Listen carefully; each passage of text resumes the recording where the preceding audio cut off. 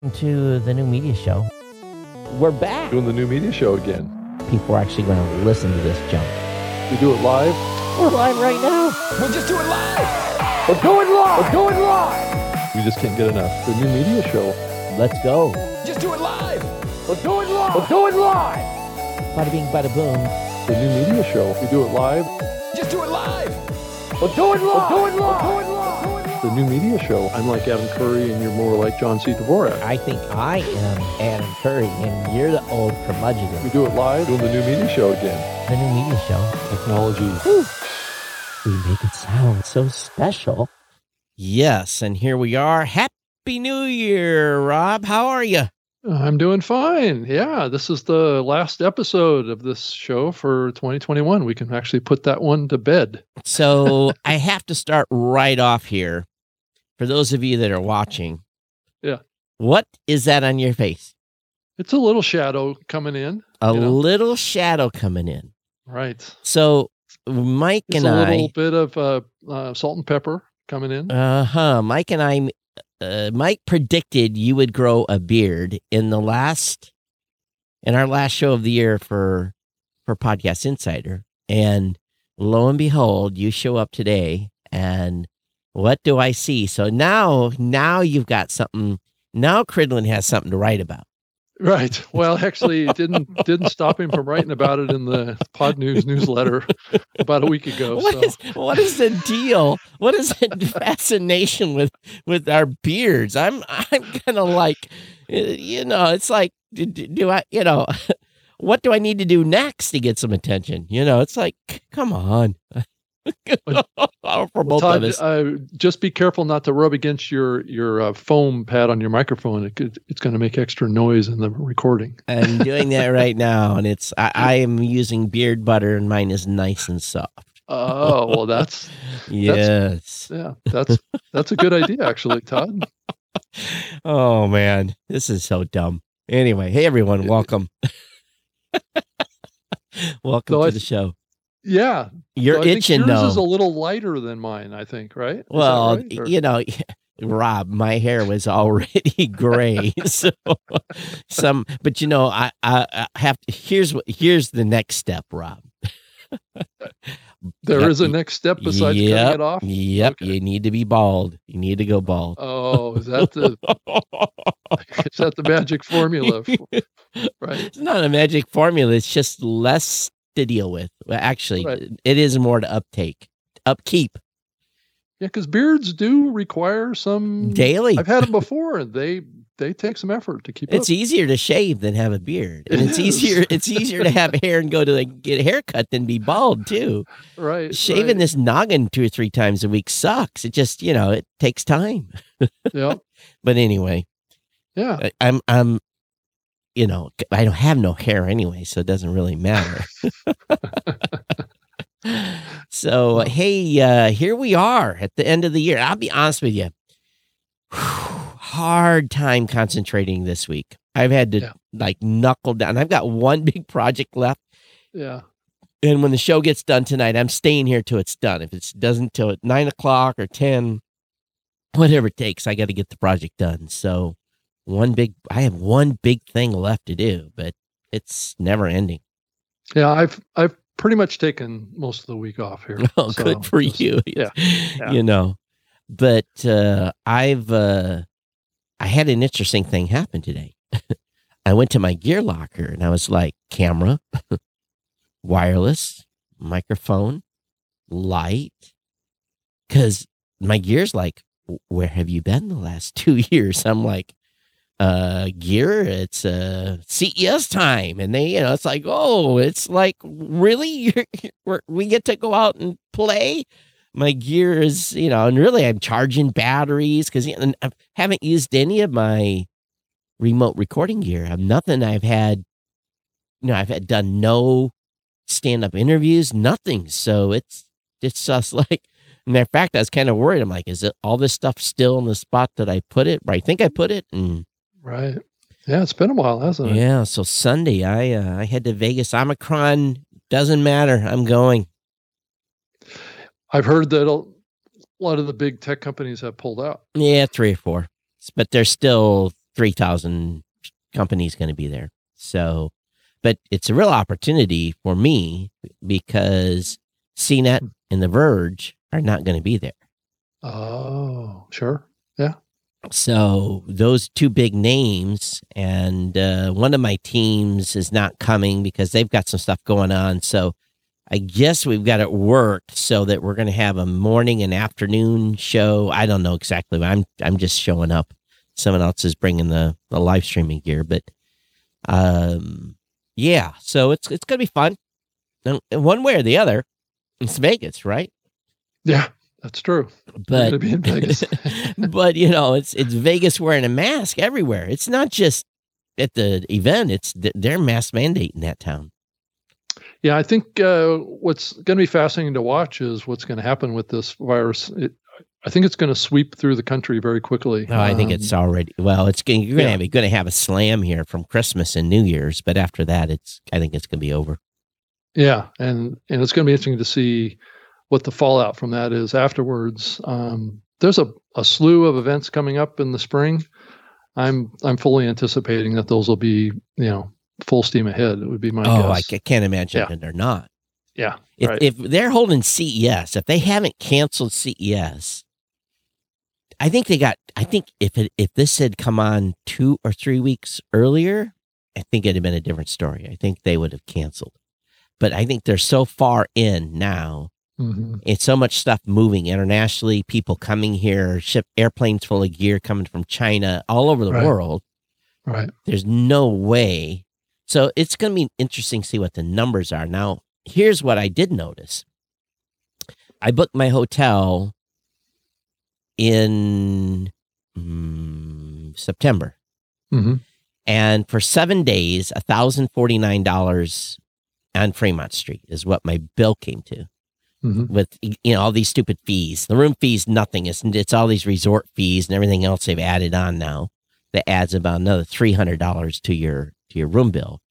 And I said, I wonder if there's been cancellations. So I went and looked at the rates, and I made a new reservation and canceled my other one and saved myself $300. So that tells me that the hotel registrations are down considerably. So it's the cheapest I've ever, like $749 for 7 days all in. That's record low for me for Vegas for a week. So even on, but I don't know what the strip prices are. I don't stay on the strip. So, but anyway, that's where I'll be next week. I'll be walking around amongst maybe 100,000 people, and if I don't get Omicron there, I won't get it anywhere.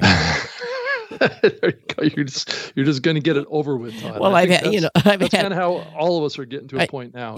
I've had COVID twice. I've had both vaccines and the boosters, and of course, I better be careful what I say, right? But knock on wood. Yeah, right? Knock on wood. But oh my goodness. Yeah. I've got the antibodies. I got a blood test a couple of weeks ago. And I've got antibodies from the vaccine. So from the vaccine. Yeah, I'm sure that you have it from a variety of things. So we're off we go, and right. Here's the thing. I haven't stopped living during this whole pandemic. Right, I haven't either. So, really. Sure, I'm not traveling as much as I used to. No. That's the big change. And I got a message from United. There was no way I was making my status again, and I wouldn't have made it last year, even if travel would have been on.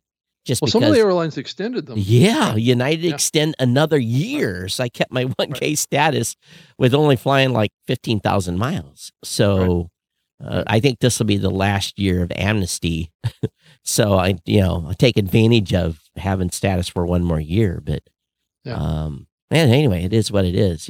People roll their eyes. Oh, you got status. Well, it makes a big difference for upgrades and everything. If you fly a lot, it's a Benny. But when you don't, back to the back, get in coach, go sit back there and be crushed in your tin can, right? But so lots of prediction articles out, lots. Yeah, I was going to mention that as well. It seems like this is the time of the year, and we're certainly seeing a plethora of them. I have an article that I'm just about to put out too here soon. So hopefully, to add to the mix. It's one of those things, Todd. Do you want to read everybody else's predictions before you do your own? Because could there be some bias in there from other people's things? And, yeah. Here's the thing about predictions. Everyone has an opinion, So right. It is what it is. I've got my own 7 that I basically came up with that I think that, I don't know. And some of them are pretty general, so I have a pretty good chance of getting them right. Mike Dell, he already got one prediction right with you, so he's one for 7 now already. Yeah, I'm a sucker for peer pressure, I guess. No, well, that's okay. Peer pressure's good. But go ahead. One other thread of conversation related to podcasting, but not necessarily entirely podcasting, is the thread of conversation that's been sparked by Jacobs Media. Fred Jacobs has been talking about what's happening with radio in light of the developments over the last 6 months or so. He's doing this year-end kind of analysis because he usually does the 2021 tech survey, is what he calls it. Yep. But it basically is a survey of the radio industry and the sentiment in the radio industry and the developments and the trends around what's happening with radio and radio's market share and what's happening with that. And I think he's and then others are kind of doing this. I guess Mr. Howard Stern was involved in some conversation out there in the context of podcasting, and I guess he's still negative about podcasting. But as you think about radio, I mean, I think it makes sense that Howard remains kind of negative about podcasting because of his deal with Sirius XM, right? I think Sirius XM satellite radio is really one of the shining spots in the adoption of radio-like listening experiences as compared to traditional radio, which is still in the 90% of people listening in their cars, but it's clearly on a decline. Though the radio industry doesn't really like to acknowledge that very much when you read the articles about it. But you can kind of see the trend line there around the decline in the numbers. It's like maybe 2 to 3% a year decline. So now we're in the 90%, where next year it'll probably be under 90. So, which is still pretty big. So you can kind of see how that's developing, and it makes a lot of sense. Podcasting has never grown exponentially, and the on-demand side has never grown exponentially. So, you can see where there's a little bit of a yin and yang there. But one of the other data points that has come out of this tech survey was the commoditization of music, right? So I think a lot of the radio side has held on to this premise that, their radio stations were going to keep them solid as you look to the future, right? Yeah. But I think what we've seen with, a lot of the big tech companies coming in, Amazon Music, and, coming in and getting really aggressive about podcasting, that's put them in a more aggressive position to go after listeners. And I think that the pandemic has put things on fast forward into the digitization, right, of everything. Yeah. So I think those combinations have put a little bit of a collision course with big tech as opposed to radio. And you're starting to also see movement because of that migration of music listeners from radio to Spotify and these other digital platforms. You're starting to see the emphasis of radio start to shift towards talent, which takes us back to talk radio, right? Right. Which collides directly with what's happening with podcasting, right? Mm-hmm. So you can see where the radio industry might be repositioning themselves, and they have been doing this. There's no secret here. I mean, all the big radio networks have been acquiring podcasting companies and hiring podcasting talent and doing exclusive deals with podcasts because they can see what's happening here. There's a shift towards talk talent. And maybe it'll go back to radio. I don't know. I think that's a big question. I don't know, Todd, if you have any thoughts about that, but that's kind of the summary of a lot of the discussion that's happening on the radio side right now. So just one thing, Rob, before I continue, your camera's drifting again, in and out of focus. Yeah.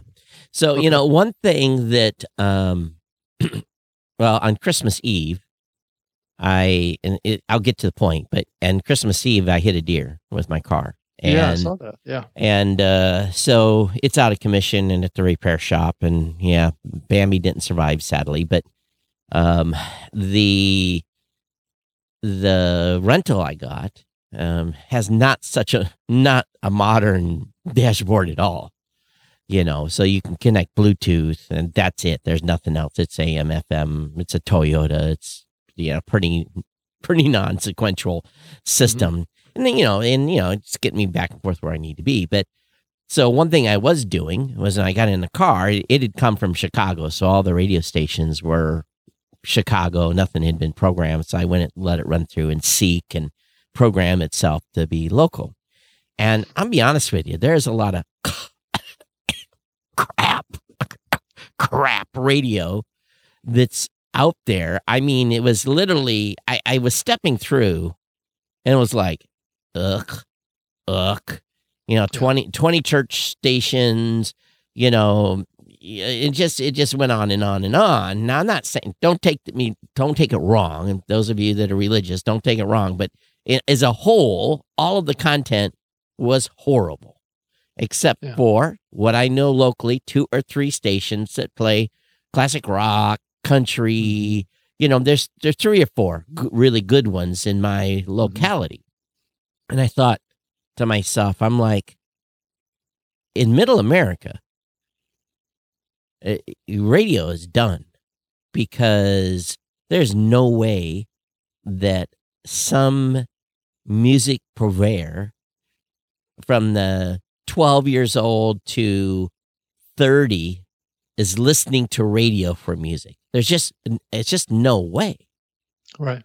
There's no reason for them to anymore. No. Now I've got a classic, I got an 80s station here, 70s and 80s station that, of course it's, my generation time when I was growing up, when I liked some of the music I was listening to that plays music I like. So for me, it's appropriate, but I can very simply go to Apple Music and get that same playlist of content without someone coming on and doing a commercial every 3 minutes or whatever it is. So for me, I think that I'll just stand by my stance that radio is not going anywhere anytime soon, but their days as they exist today are numbered. And it's maybe not going to happen. Maybe it's going to happen over the next 10 years, but I just can't imagine as people age up and we age out, so let's age out by meaning dying. The folks that have been on radio that are in their 70s and 80s and even their 90s who really maybe aren't as tech savvy and they've got an iPhone or they got an Android, but maybe they're not using it to listen to music. Mm-hmm. They're playing a game or they're on Facebook or whatever, but I don't think they're using that for music consumption. They're still turning to 100.3 WLKI. And so as those folks age out, I think radio's, just as I've said it before, and we've been at this 17 years. So, you and I were both at events no less than 5 years ago, where the room would empty when a podcast topic came up. So, if they've taken a different stance, and maybe they're trying to figure out what their survival model is. But here's one thing that radio is still going to do. It's what you would hope podcasting had turned into at some point. But radio's local, and it's where you hear about the local deals, local car sales.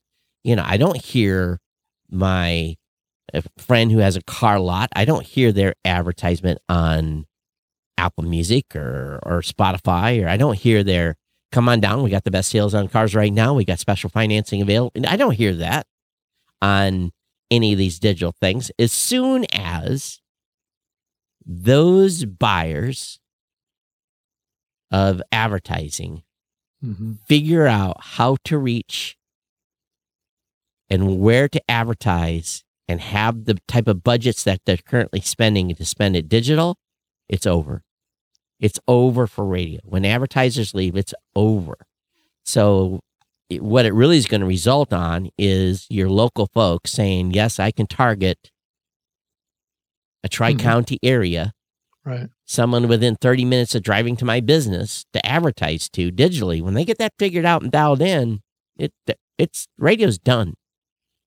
And that could be where the whole programmatic dynamic ad insertion comes into play here. Is once that scales, which it's still early days for programmatic, then those local brands can target to local communities.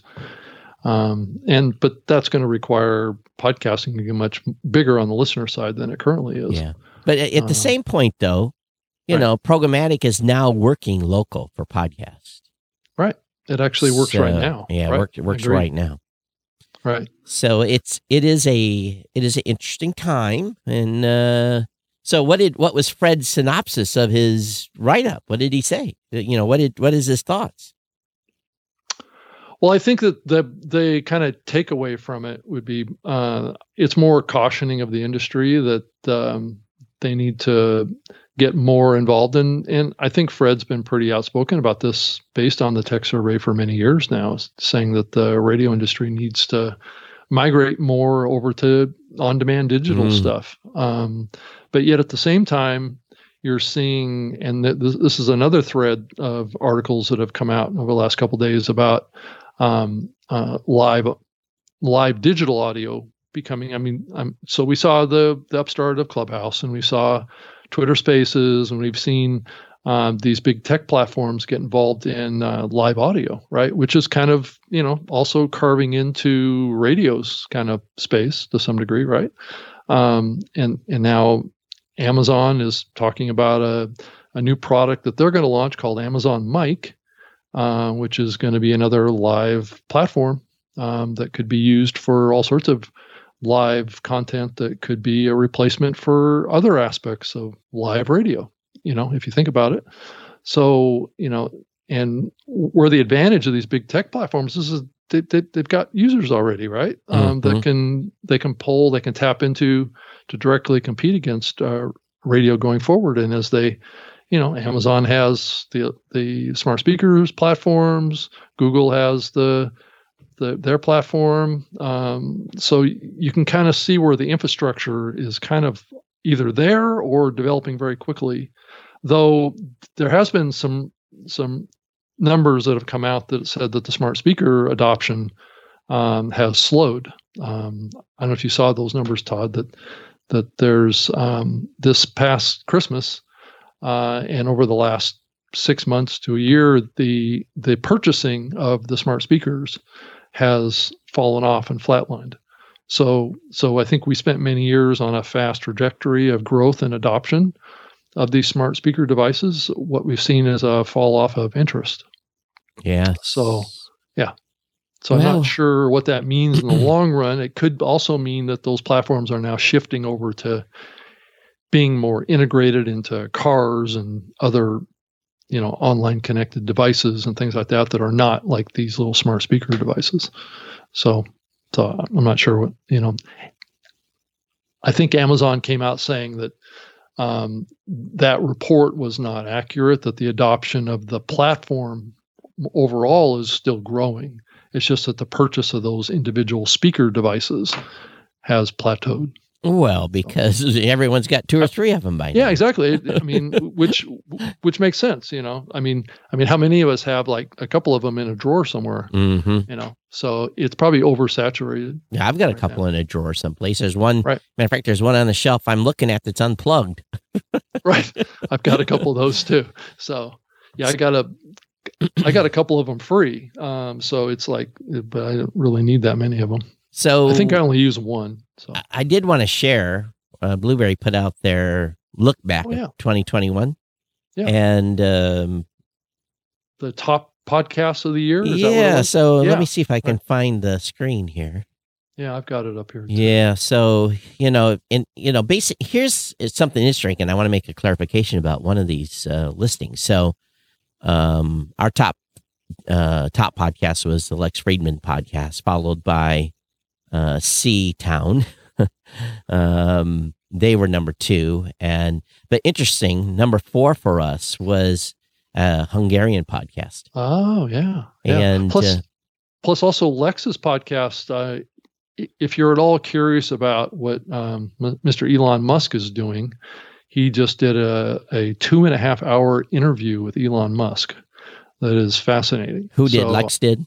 Lex did. Oh, yeah. okay. And he just published it. It's actually a video on YouTube too. I don't know if Todd, if you've had a chance to check it out. I haven't. But there's some pretty serious bombshells that Elon dropped on the future of the Tesla bot and the future of Tesla, SpaceX, all that stuff, and kind of seeing into the future of what he's trying to build. Right. Yeah. Peter Schiff show number 5, Sword Scale number 6, Hoy Hablamos, a Spanish show number 7. Yep. Jacobin, Jacobin radio number 8. Number 9 is Tuto Boluto. And then here's the interesting thing. When number 10 came up, and I was looking at the list, I'm like, he doesn't host with us. He's over on such and such. And what it was is I went and looked, and I'm like, oh, yeah, he is hosting with us. This is a premium podcast. Oh, okay. So Okay, he uses us for their premium podcast. But what really is telling here on Pragertopia is that he's got to make number 10 with us and having That's a a big premium. number. That's a big number. Yeah. So just so everybody knows, this top 10 list is based on number of downloads. Yeah. Overall, Yeah. over the whole downloads year. for the Okay. whole year. Yeah. Right. Okay. So, and then the top 5 episodes, again, based on total downloads. So, and again, here we have some that made the other, but here's a show that didn't. Higher Side Chats, joint session, bonus show, the meetup, RIP, Mark, and the Mandate. That was Dark to Light. They didn't make our top 10 show list, but it made a top 10 episode, our top 5 episode. Mm-hmm.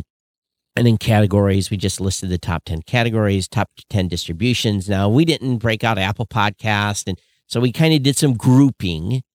James asked us to go a little tighter on, some of the stuff. We will at some point.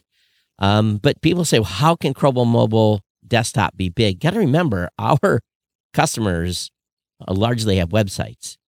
Heavy on having their own .com. So a lot of consumption still happens in a browser on their websites. So this is why for us, it still was number 2.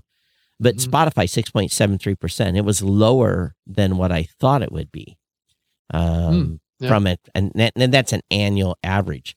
But I think the thing that even shocked me a little bit was our breakdown of where the audience is listening. United States, 55%, Canada, 5.3%, UK, 4.8%, Brazil, 3.4%, Australia, 3.1%, but everything else, 28%. So 28% of the consumption of all of our podcasts that we host happened internationally. Yeah. Wow. So that's a big number. So we're, if you look at it from another view, 45% happened outside the United States. So that was kind of a big eye opener for me, that it shows that the diversity of people listening across the planet is pretty big. Now we've got a big Brazil. We have a number of shows that host with us from Brazil. So that's why they make up 3% in our stack. But, this metro area stuff wasn't too shocking. New York, LA, San Francisco, top 3 markets. But the fun one was Glendive, Montana, smallest. What?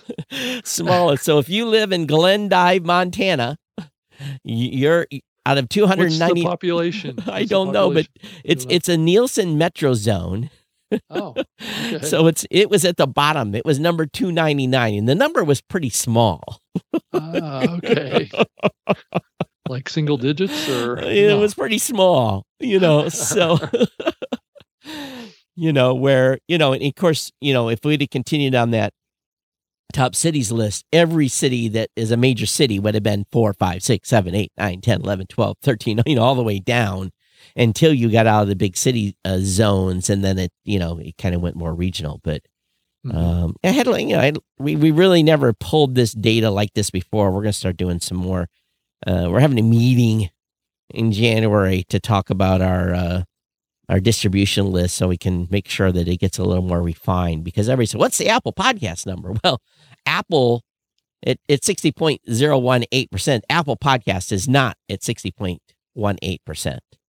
Right. So that rolls up a whole bunch of Apple stuff per se. Yeah. So, yeah, and I think it's interesting, these global audience numbers that they have, Todd. I think, we've been talking about this show for the last probably couple of years, that we're just seeing this this wave of podcast adoption around the world. yeah. And that it may very well be growing faster outside of the U.S. than in the U.S. And these numbers kind of show that to me, that is likely what's happening here.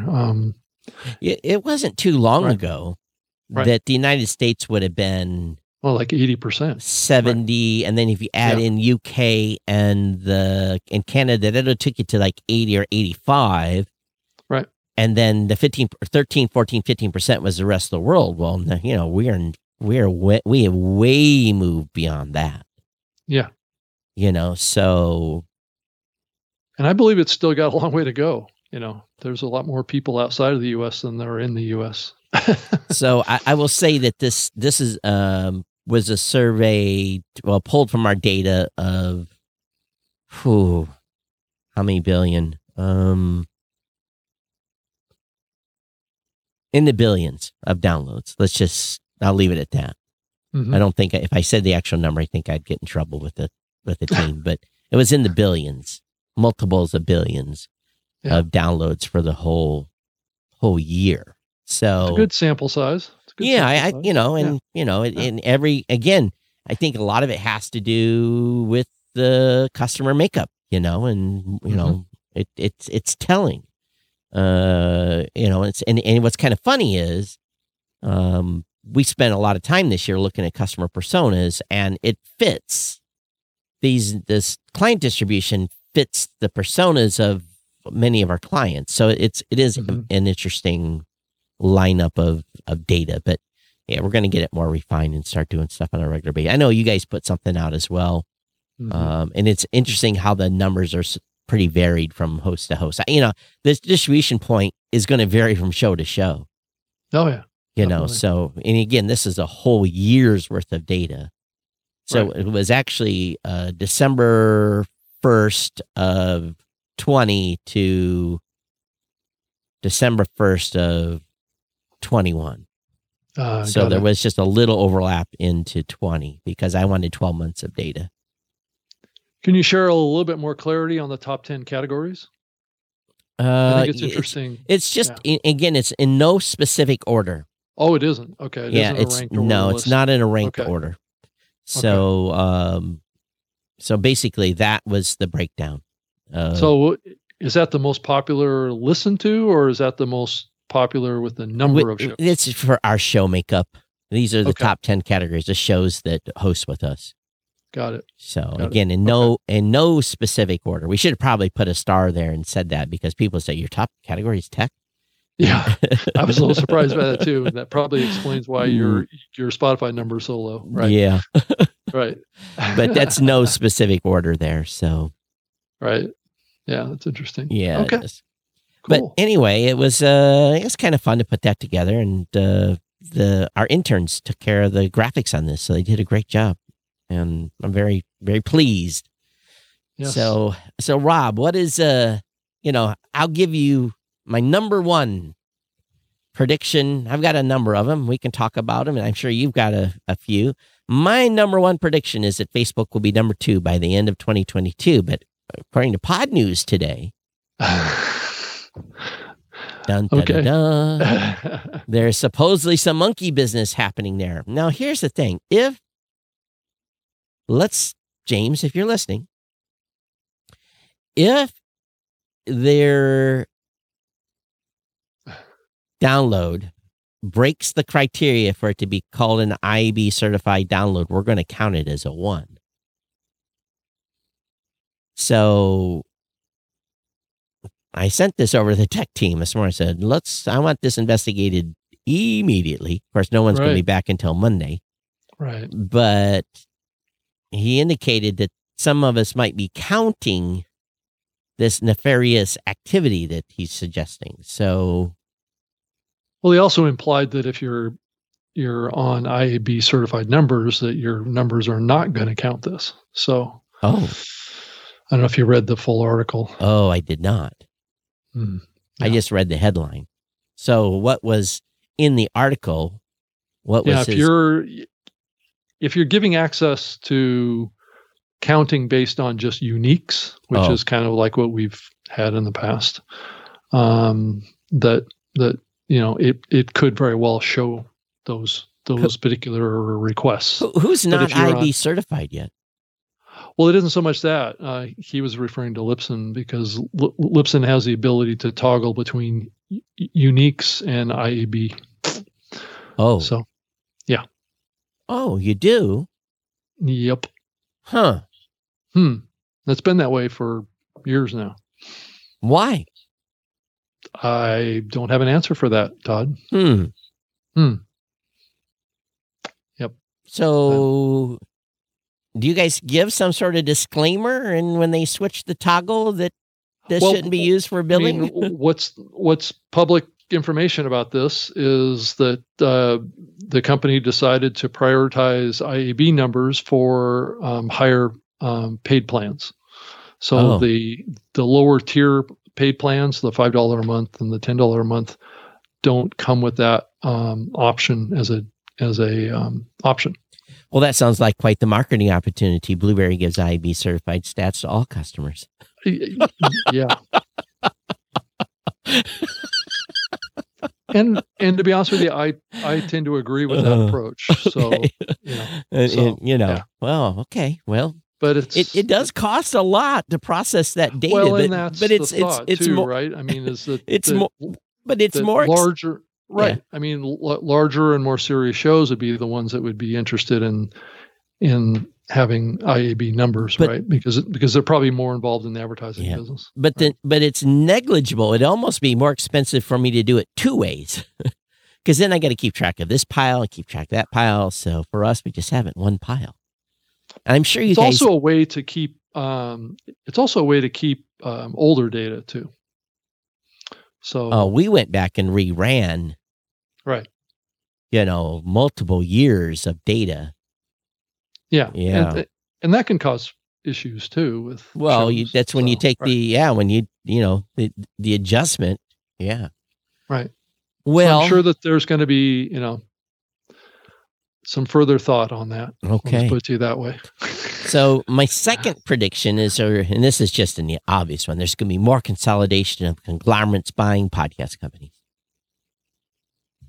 Easy one. I think there's going to be more consolidation, but I think it's an ongoing situation, especially as the larger media companies get more involved. I think that the kind of milestone thing that we saw, and maybe I'm not seeing it probably entirely the right way, but the acquisition of Captivate by Global, which I thought was an interesting. Now, granted, Spotify also just bought Whooshkaa out of Australia, which is a pretty small host, out of Australia. But having a UK or a European-based media company acquire a podcasting company is something that's relatively new. It is true.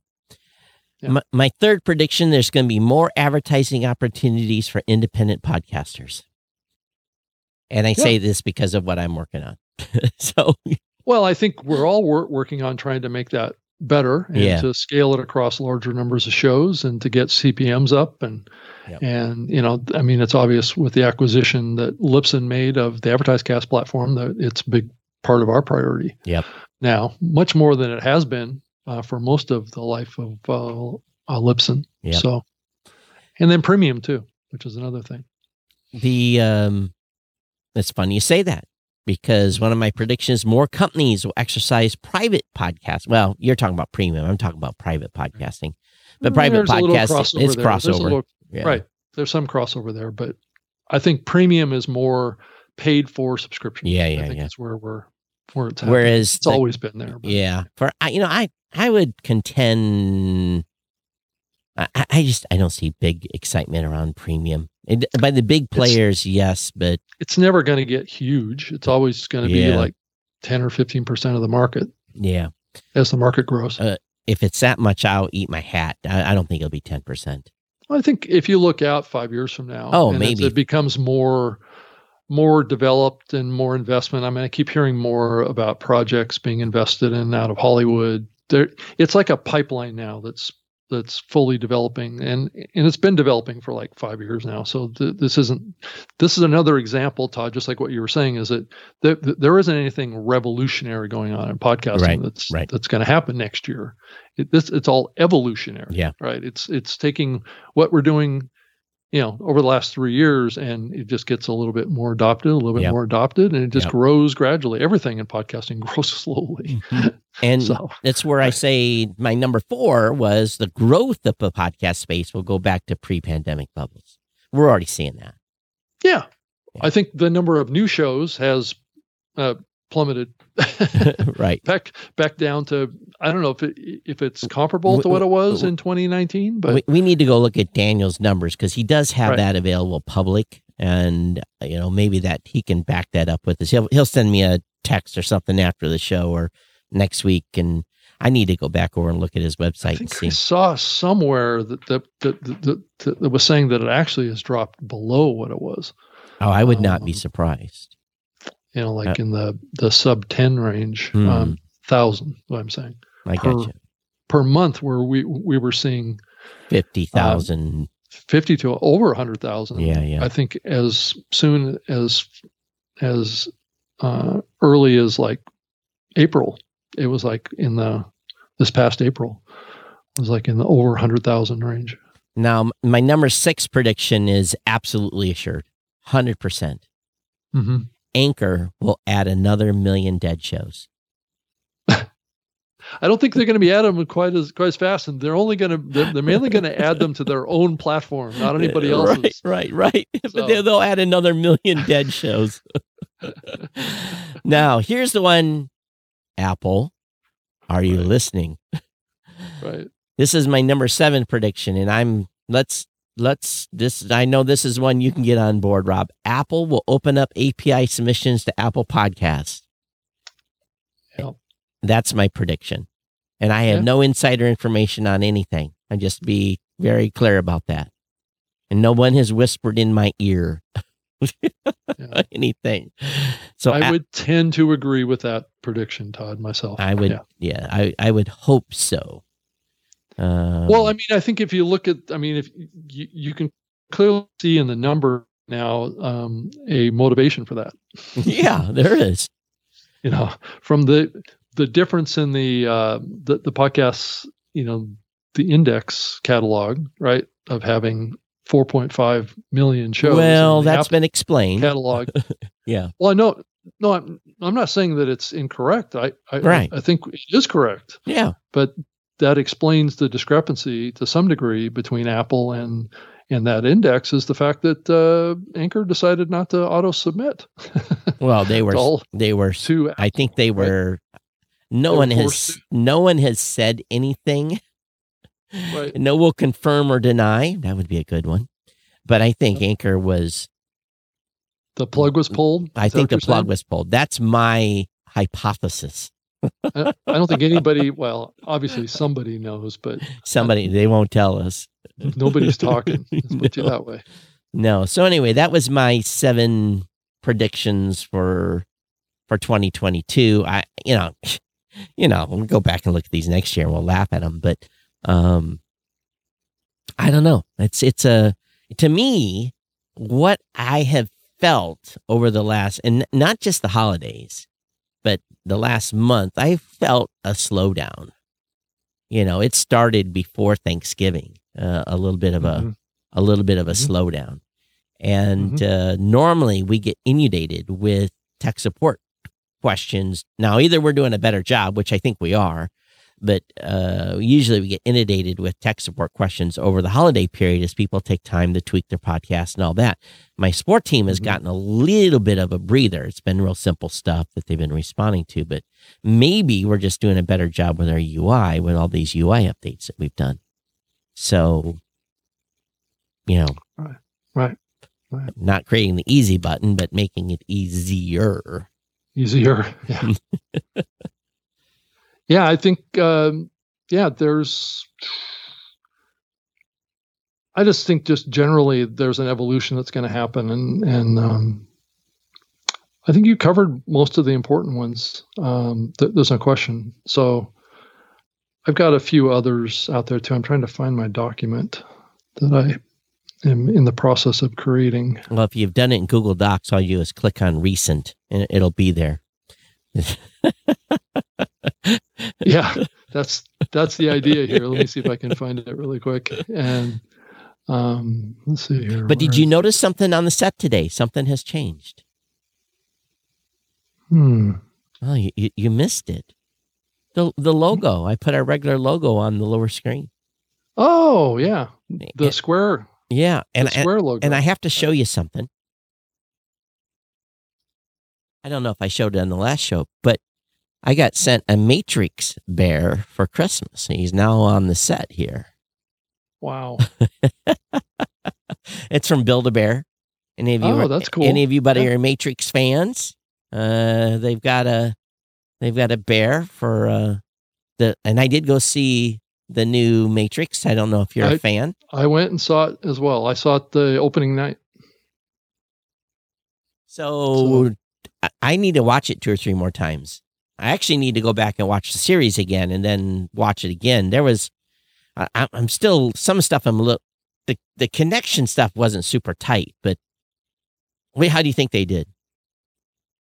Well, I think generally the movie was a setup for more. Right, movies. for more. And that they had to reintroduce some new characters. They had to orient the audience to what the story was all about. I think that the other motivation for that movie was to drive people to go back and watch the older movies to get educated, because they had a lot of inside jokes going on, or inside knowledge kind of stuff going on, which is what you want to do for the heavy fans.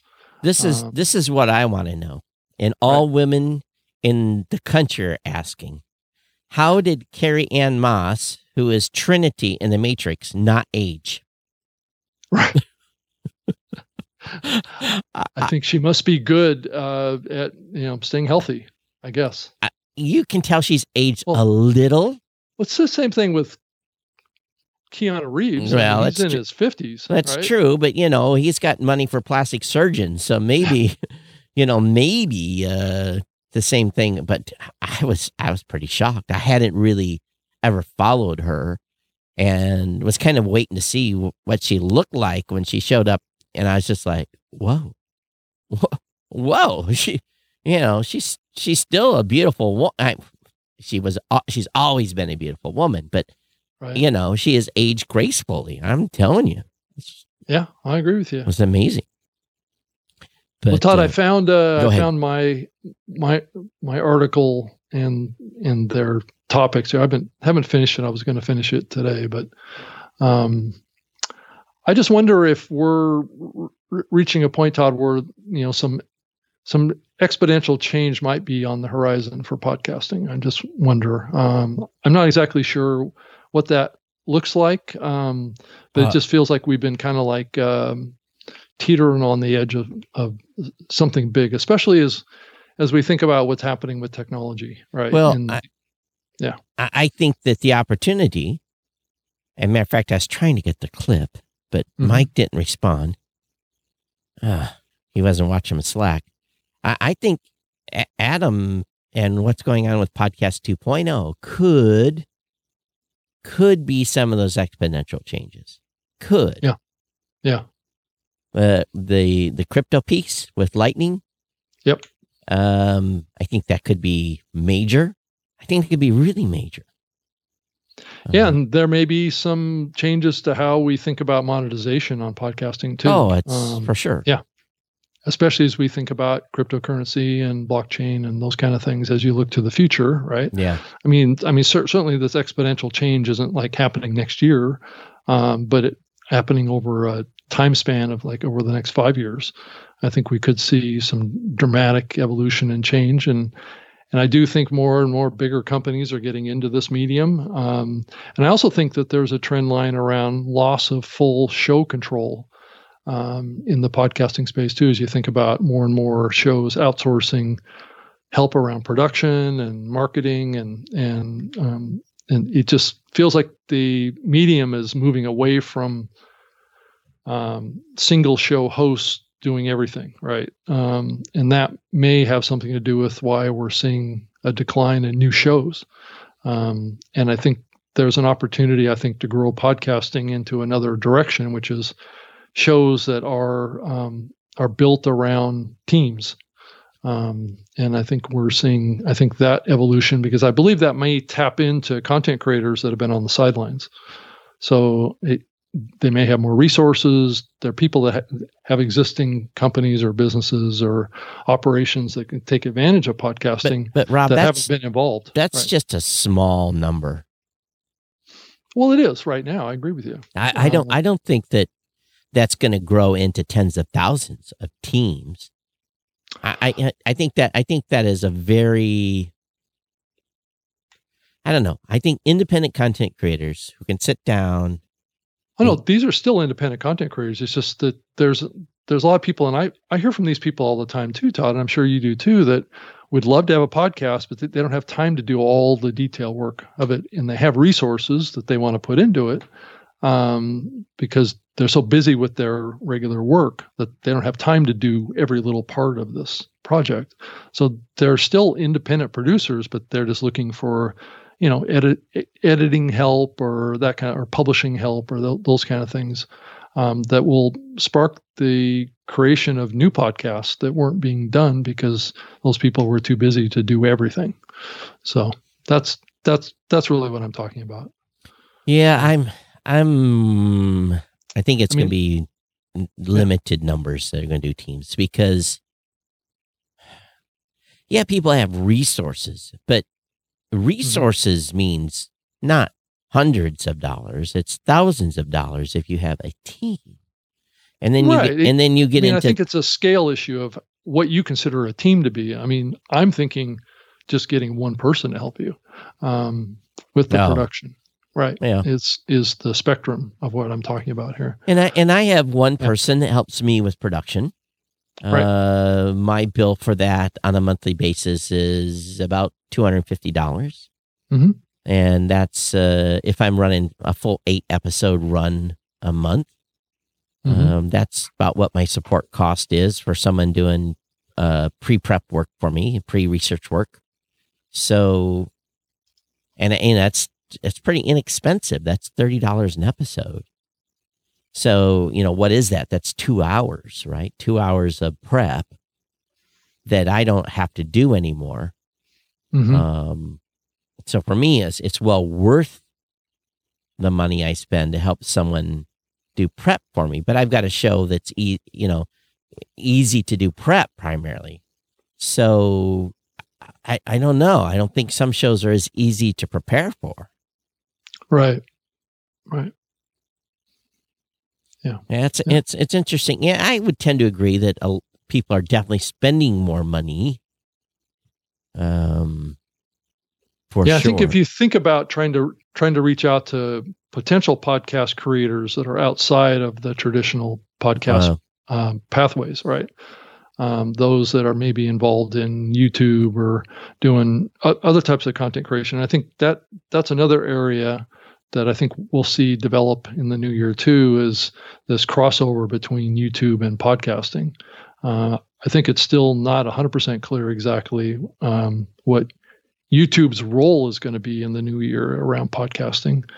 But I think it's safe to say that it's going to be an expanding role. And how does video play into all this too? That's the other part of it too. I mean, like what we're doing with this show, Todd, we're a fairly good example of what could be done, right?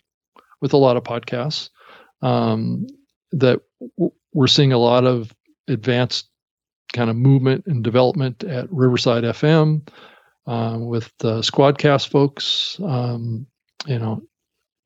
These live streaming platforms are becoming more powerful and more able to produce high quality audio like we've never seen before. So in this convergence between the video and the audio stuff is definitely reaching, a high point, I would say. One thing I will mention is, and I noticed it a couple of weeks ago. I was doing, I always monitor Facebook, and all of a sudden, closed captions start showing up for any live event I was doing on Facebook, and I've been kind of watching it today. Right, this thing is rocking. They've got this dialed in like nobody's business. I rarely see a bad word. They're catching the uhs and ums. It's pretty amazing. I'm watching it scroll right past me, and it's about 15 seconds behind. So the Facebook has got this live captioning thing figured out for Facebook Live. It's on, and this is 100% accessible. I mean, this is fantastic. So in that regard, I think we're going to have more advancement as well in the coming year on that topic. Right. Around kind of live closed captioning type of thing, or on demand closed captions too. Yeah. So, right. But that go ahead. But that gets back to transcription technology, and then that takes us into this area of AI. Having algorithms run through content, and is there going to be some benefit to the podcasting industry around content discovery that comes out of that? I do feel some pressure from a host standpoint. I'm sure you see that too, for more hosts to support transcripts, and then also the listening platforms definitely need to do a better job on that. That's primarily where it needs to be, is where people are listening, right? I think my perspective as a host is I have to enable podcasters, our customers, to be able to embed transcripts and give them some additional tools to make their players more accessible too. So I think from my perspective, I have a pretty clear vision of what we need to do internally. And it's going to be some phases, and we'll have to figure out where that timeline is. But honestly, it's overdue. Yeah. So I was reading some predictions from Jason Hawk, who's the current president of podcasts at the Imperative podcasting group, and he's the former kind of head of content at How Stuff Works for many years. So he's been in the medium a long time and has built shows on big platforms. I mean, that was a platform that was acquired by iHeart, a few years back.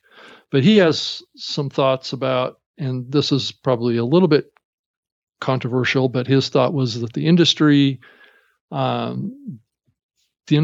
large, and what the bulk of the industry is a glut of talk show podcasts. This is what he says here. And he says many more of those talk show podcasts will fail than break through, as old stalwarts may find themselves being nudged out by up-and-comers. So are we talking about a transition, a generational transition? Is that what he's talking about? So is he taking a shot at radio?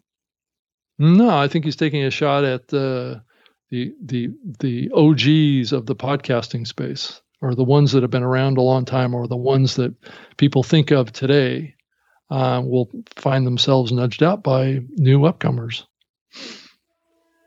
So I hope we have lots of new upcomers. Yeah. Yeah. But somehow there's a glut in the talk show podcast space. So Of shows that will fail. they talk about podcasts or just talk shows? Just talk shows, right? Okay, I don't necessarily agree. Was he talking about Rogan then?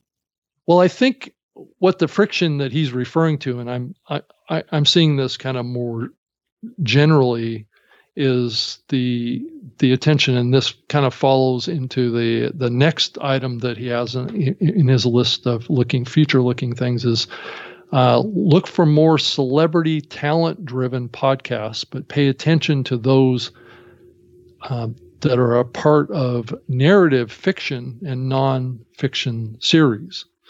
So I think he tends to be biased towards the kind of narrative format versus the talk format. But he says keep an eye on talent base. In other words, famous celebrity, people. Right? It's bullshit. He's wrong. Yeah, I mean, there's gonna be a balance of that. Yeah, right? there's gonna be a few of them, but a lot of them fail. Yeah, a lot. They don't do any better than a lot of podcasters do. Right. Yeah. Because they're actors and they act, and in real life they are just regular personalities with an opinion like the rest of us. Yeah. And he also agrees with us too that the programmatic side is going to solely replace the host reads as a dominant aspect of the podcast ad business. Well, it's not going to replace. It's going to allow those that have not been able to be monetized to be monetized. Those that are fully capable of monetizing and doing host reads are going to continue to host reads. Host reads are not going away anytime soon. Yeah, I agree with that. Totally. His other comment is that TikTok is the number one threat to podcasts, is his comment in here. Think about it. It's personal experience that kills oodles of time and lives on your phone, reaching the always hard to reach young audience. Well, I'm going to tell you, TikTok has invented a time machine. I've said it again and again. You can sit down with your phone and be on TikTok, and the next thing it's 3 hours later, and you think, what has happened? Mm-hmm. And here's the thing about TikTok, though.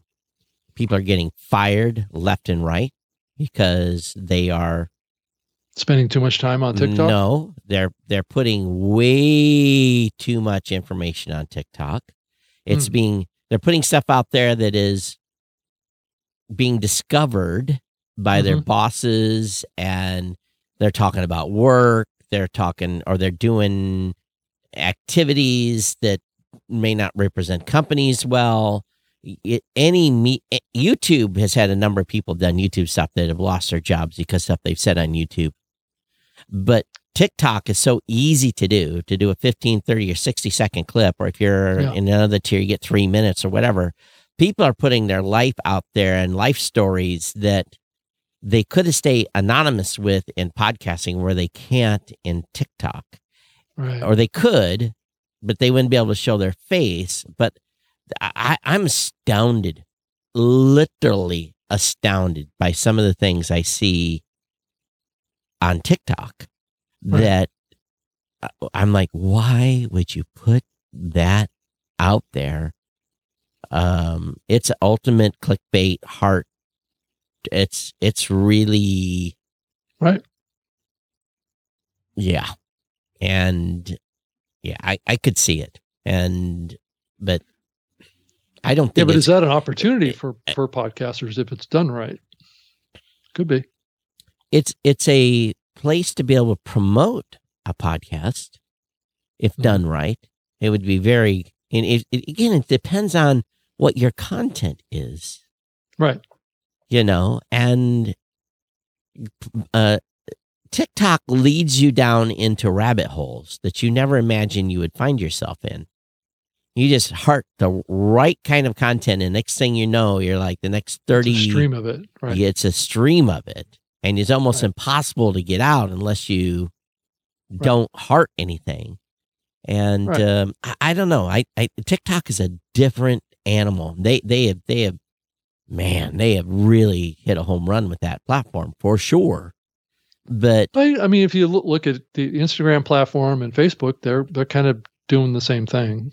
it's have you with their been on stories and- TikTok, Rob? I don't spend much time there, but I do on the Instagram and Facebook See, I side. spend no time on Instagram Mm, at all. okay. And for me, I don't know. I just don't find compelling content on Instagram. So maybe it's my age, but I find a lot of stuff in TikTok that I'm like, yep, I'm shaking my head, or nope, or I can't believe that person just put that online. Right. Because you can download those videos. You can download any video that you watch. And you're like, okay, I've got this person's life on my phone now. So yeah, I don't know. It's an interesting dynamic, but it's definitely a time machine. You got to have a boring Tuesday night, just fire up TikTok. Yeah. You've been forewarned. Right. That's true. I don't find anything else is there's no other platform that is as compelling right now as TikTok. They definitely are on the edge, and the creators over there are just working like crazy to build followers. And to what goal? There's no monetization yet on TikTok. You have to you get endorsement deals or something. That's the only way you really don't. There's no advertising model on TikTok unless you buy advertising. Right. Yeah. Yeah, Todd, did you see the kind of research or data dump that Stitcher did on the year-end stats? No, I didn't read it. Off of their platform, and they're showing that listening is back. A small dip we saw during the pandemic wave 1 and wave 2 have fully recovered, and in fact, listening has grown. They saw a dip. Well, I think if you went back far enough, yeah. We didn't see a dip. We didn't see a dip. I know that's one thing. We didn't see a dip. We never saw a dip. Yeah, that's good. There was, I think you guys saw a little dip, just a minor one. But yeah, it was back in was it November, December of 20? Yeah, we saw no dip.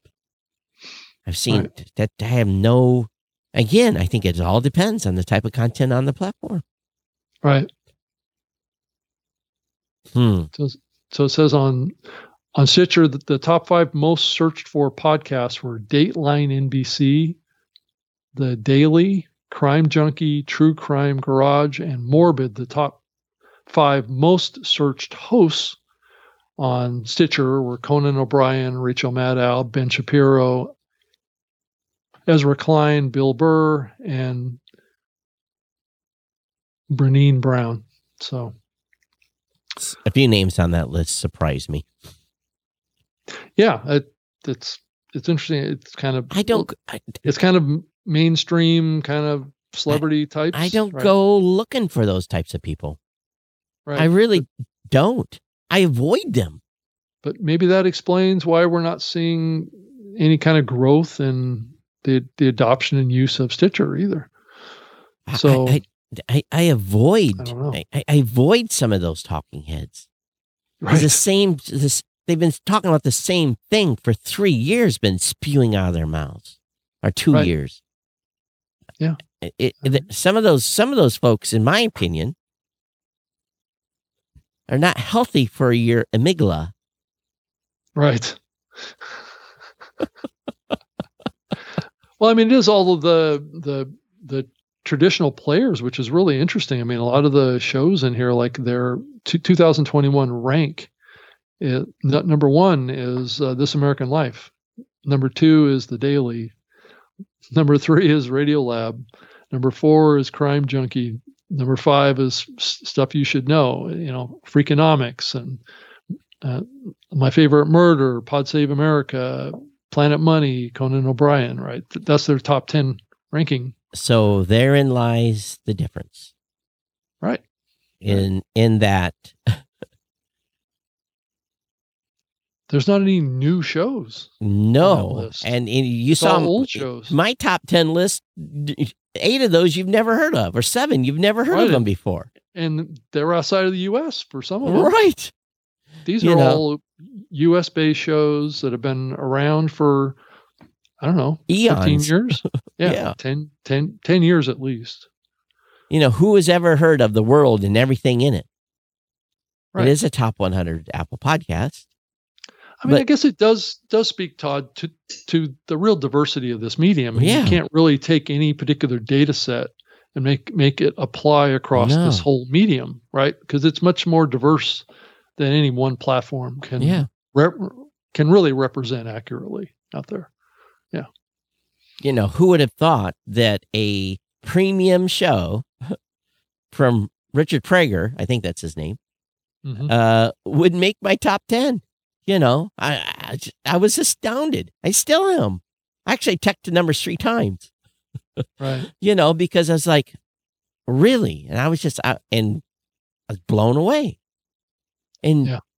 and they make my top 10 list. You have to move some downloads because I've got some shows in Brazil. My Brazil shows didn't even make the top 10 list. They're moving some major media, so it's like, I see the download report every month. I actually see the terabytes moved a month. I know how many terabytes the Peter Schiff show moves. I know how many terabytes Lex Friedman moves, but I don't look at downloads, Right. So So it also has a breakdown off of Stitcher of the way shows with fewer than 25,000 monthly listens, and that's also an interesting little take on this, right? There are no listens in podcasting per se. It's all downloads, but these are the ways that shows that have fewer than 25,000 monthly listens monetize, right? How they make money from their shows, right? The number one is self-sold sponsorship or ads, 26%. So advertising, 26%. Those are shows that are less than 25,000 monthly. That's not per episode, weekly monthly. or per episode, right? And then the second most popular, the second most popular one is 22.7%, which is donations. I thought was interesting. About 47% of those shows is monetizing with some sort of revenue coming in from merchandise sales. So it's like 47% are making some revenue from merchandise. And then the other big number is what's the big number? Oh, paid platforms like Patreon or Glow FM on the paid side. So shows that have like maybe bonus content over on those platforms. And then it looks like ad network sold sponsorship or ads is about 9.6%. So that's ads sold from like Midroll or Megaphone or the Advertised Cast platform or any of those kind of things. And then the next one is YouTube at 8%. So they must be doing some percentage of their audience on YouTube, and they're able to run ads on YouTube to generate some revenue. Well, that means they're doing big numbers on YouTube to be able to. Well, it's only 8%. But still, 8% of those shows that are 25,000 or under are able to generate revenue on YouTube. To me, that's significant because this show never gets anywhere close. I think it depends on the content, right? It's probably true too. Yeah, and then the last one is live or virtual events at 7.1%. That was interesting. And then shows that are more than 25,000 monthly listens a month. Those shows, say 57.7% of those shows make their revenue from self-sold sponsorships or ad sales. Gotcha. Or ads. I mean, the line between sponsorship and ads is kind of it's the same. But it does tell you that a big chunk of shows that are even larger than 25,000 monthly listeners are doing their own ad sales, which I think is interesting. And about 36% of those shows are working with a ad sales network, right? Like a Midroll or Right. of a Megaphone or whatever. And then donations are coming from about 35%. And it looks like paid membership is about 41%. So, it just all the percentages go up. And probably what this really means is that the larger your show becomes, the more able you are to create multiple revenue streams. Right. And we've known this. Right. So the payoff is good if you can build your show big and then develop all these monetization strategies. Right. Right. So, well, I think that, again, the shows that are at 25,000 downloads a month or above, matter of fact, those shows are 10,000 downloads a month or above, are the ones that are potentially, have some revenue coming in for advertising, but it still leaves the rest of the podcast space behind. Right. Todd, also, did you see the iHeart, their announcement that they had launched, I guess, a partnership with Coast to Coast AM? I did, yeah. For a podcast network. I thought that was an interesting kind of convergence between talk radio. Here's the thing. Coast to Coast has been running premium for years. You could get Coast to Coast as a paid platform for 20 years. Right. So it's actually kind of surprising it's taken this long. Right. Because I thought it was available via podcast already anyway. So. Well, they're launching a podcast network. Mm-hmm. So, and I guess the partner is with the Premier Networks folks working with iHeart, I guess. Got you. Well, I tell you, powerful brand right there, especially for you're into conspiracies and you're into UFOs and paranormal and. Right. It's George Norrie. Yeah. So I don't know if that means that there's going to be multiple spin-off shows. It doesn't specifically say, but it does. Oh yeah, it does say that here in the article.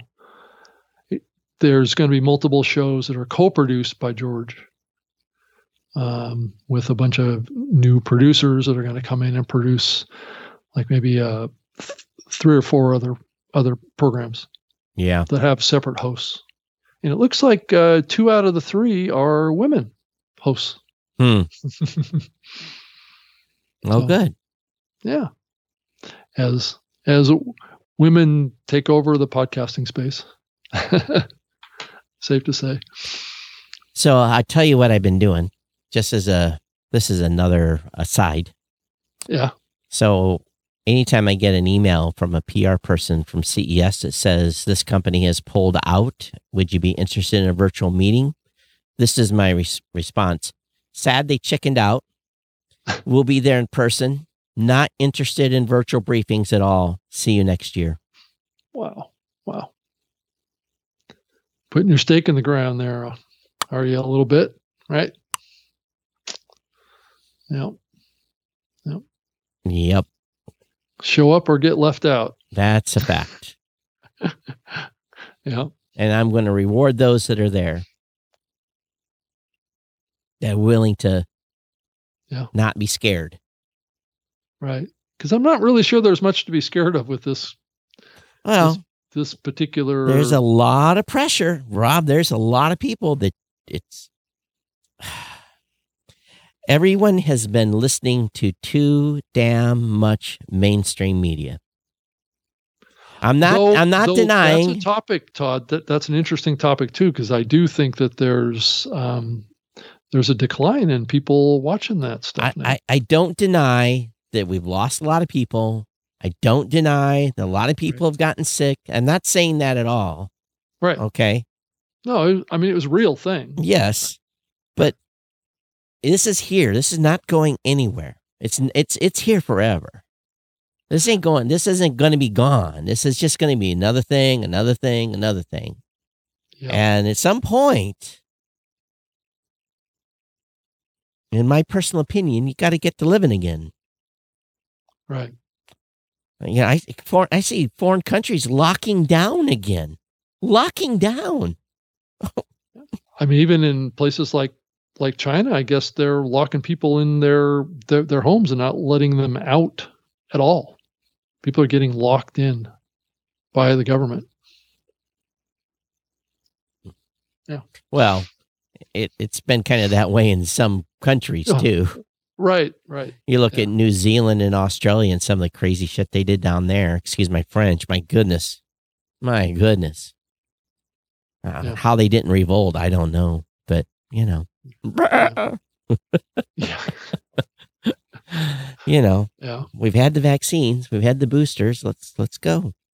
But it doesn't seem like this particular variant is really packing much of a punch. I don't contend or pretend to even be an expert. I don't know.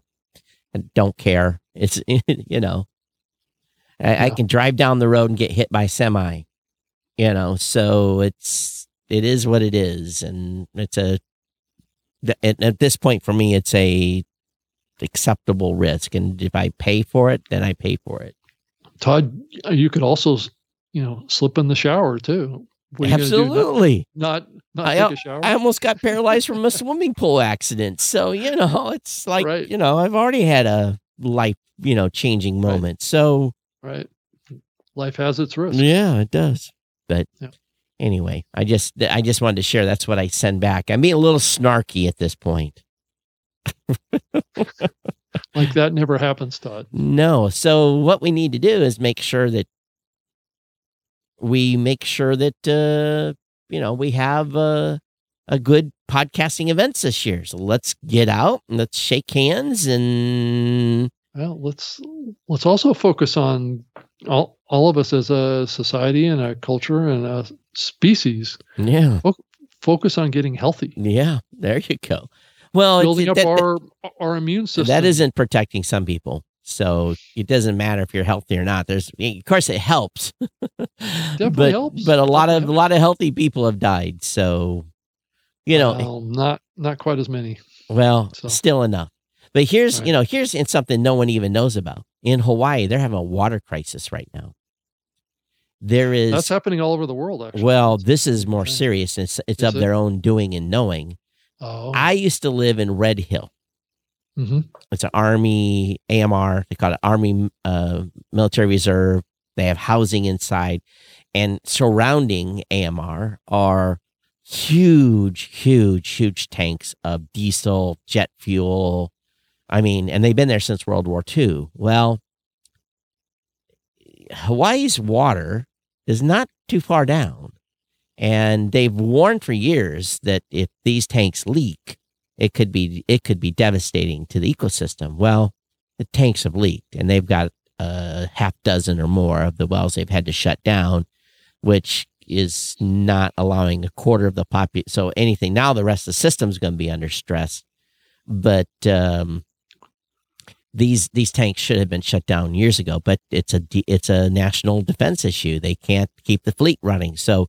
Mm-hmm. The Navy's going to have to figure something out now in a hurry because they're causing an ecological disaster that could devastate Hawaii for a long time in their natural drinking water. Mm-hmm. But you haven't heard that on the news. I would think probably not. Of course, you don't hear about Flint anymore either, or Benton Harbor, Michigan, where the pipes are full of lead. Still a problem, right? Right. You don't hear about any of that, but how many years later? Right. How come we couldn't fix that? So, yeah, just drink water until you die. It doesn't matter if it's got diesel fuel in it or jet fuel.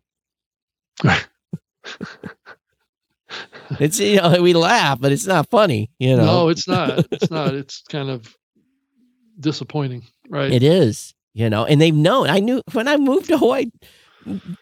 35 when I moved there in 19 they were talking about this in the 90s here we are 2021 almost 2022 and the tanks are leaking. Big surprise. Hello. They were put in during World War II. You think a tank you put in the ground, how long was, 60, 70, 80 years ago? Isn't going to leak? Yeah, right. Oh, my God. That's why a lot of people are pulling those oil tanks out of the ground and, having tanks above ground. Yeah, when my family was in the head construction business, we had diesel and gasoline tanks in the ground, but my dad was way ahead of everybody. He put in a concrete containment system. Containment around it. He had everything he knew if those tanks would ever leak. And he, and people are like, "You're crazy. You're spending all this extra money." And he's like, my well is 37 feet away and the well is only 42 feet deep. He says, "Do you think I want diesel and gasoline seeping out of that tank into my home's drinking water?" Drinking water, right. No, you don't want that. He said, "There's no expense." This is common sense. And he did this in the 70s. So, you're not going to put a fuel tank where you've got close to your well. No, that doesn't make any sense at all. No. Right. It's just common sense. A little concrete. Yeah. 10 trucks of concrete or whatever it took to make that box. Mm-hmm. If they'll bury you in a concrete crypt, why can't you put fuel tanks in a concrete crypt? Go figure. Well, just put your tank above ground in the basement or something like that. Well, you don't have to bury it. These were 10,000 gallon tanks. So these are too big for that. Yeah, right? Each. So it's not like there's going to be if you have the property for it, put them above ground. But you still have to have a containment system underneath it in case it leaks. And probably your risk of leaking is worse there because you're struck by lightning, exposed to the environment, but at least you'll see it dripping. Right. Oh, man. So anyway, I've got us way off topic here, and we're near the end. Oh, that's good. Well, that's good, though. We made it. Yes, we did. On a light news week. Well, I think we covered some good ground here. So, yeah. What you doing for New Year's? You going to go out and participate with the amateurs and whoop it up? I don't know. I'm probably just going to stay home. As one of my coworkers said, he says that by midnight he'll be long asleep. So he's gonna sleep his way into the new year. Yeah, my sister's having a New Year's Eve party, so I don't know. I don't know if I'm going to attend or not, but I've got to fly out 2 days later, so I don't need to be drinking on New Year's and, nurse a hangover on the 1st and then get on an airplane on the 2nd. I can nurse a hangover from drinking in Vegas because there's going to be enough of that going on anyway. Yeah. So, yeah, that's coming up quick. Yeah. So if any of you want to, I don't know exactly, but I know where. If you want to watch any of the CES content that I'm going to be producing, it'll be at geeknewscentral.com. It'll be pinned to the top of the website. So our live stuff, I don't know a schedule, but I would assume probably about 10 a.m. Pacific on Wednesday will get kicked off, and then Wednesday, Thursday, Friday, Saturday. So are we doing a new media show on the 5th? No, I'm not going to be available. So no show next week. Okay. So, but a show on the 12th? Yep, I'll be back. Okay. So that will work. That'll be our schedule. I'll try and get a guest on that we've been shooting for a while. Oh, that would be interesting. Oh, well, that would be big to get that individual on. Is it who I'm thinking?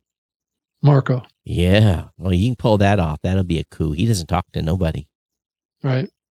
Well, he told me he would do it in January. So okay. All right. So hopefully, put him on. Hopefully the 12th might work. Yeah. If any of you have questions for Marco, submit them to us. I'm Todd at blueberry.com. At Geek and News. If you don't know who Marco is, Marco Arment, who's the creator of Overcast. So again, you can send an email to either Rob or I, Todd at blueberry.com, at Geek News on Twitter. Again, no guarantees going to be on, but if you send the questions, maybe that'll help. Yeah. I'd like to get him on. Rob, And I can be found on Twitter as well, at Rob Greenlee. And then you can send me an email to robg@lipson.com. And love to hear from you. Love to get feedback from you. What your thoughts are on what you think is going to happen in the new year would be great too. And then we can talk about that a little bit in the next episode. so we're going to go ahead and bounce out of here. I'm not completely prepared here because I don't have the right screen up. Let me see if I can do this real quick without embarrassing myself. There we go. All right, everyone. We'll see you next time. Happy New Year. Happy New Year. Set your resolutions and let's look forward to a better 2022. Yes.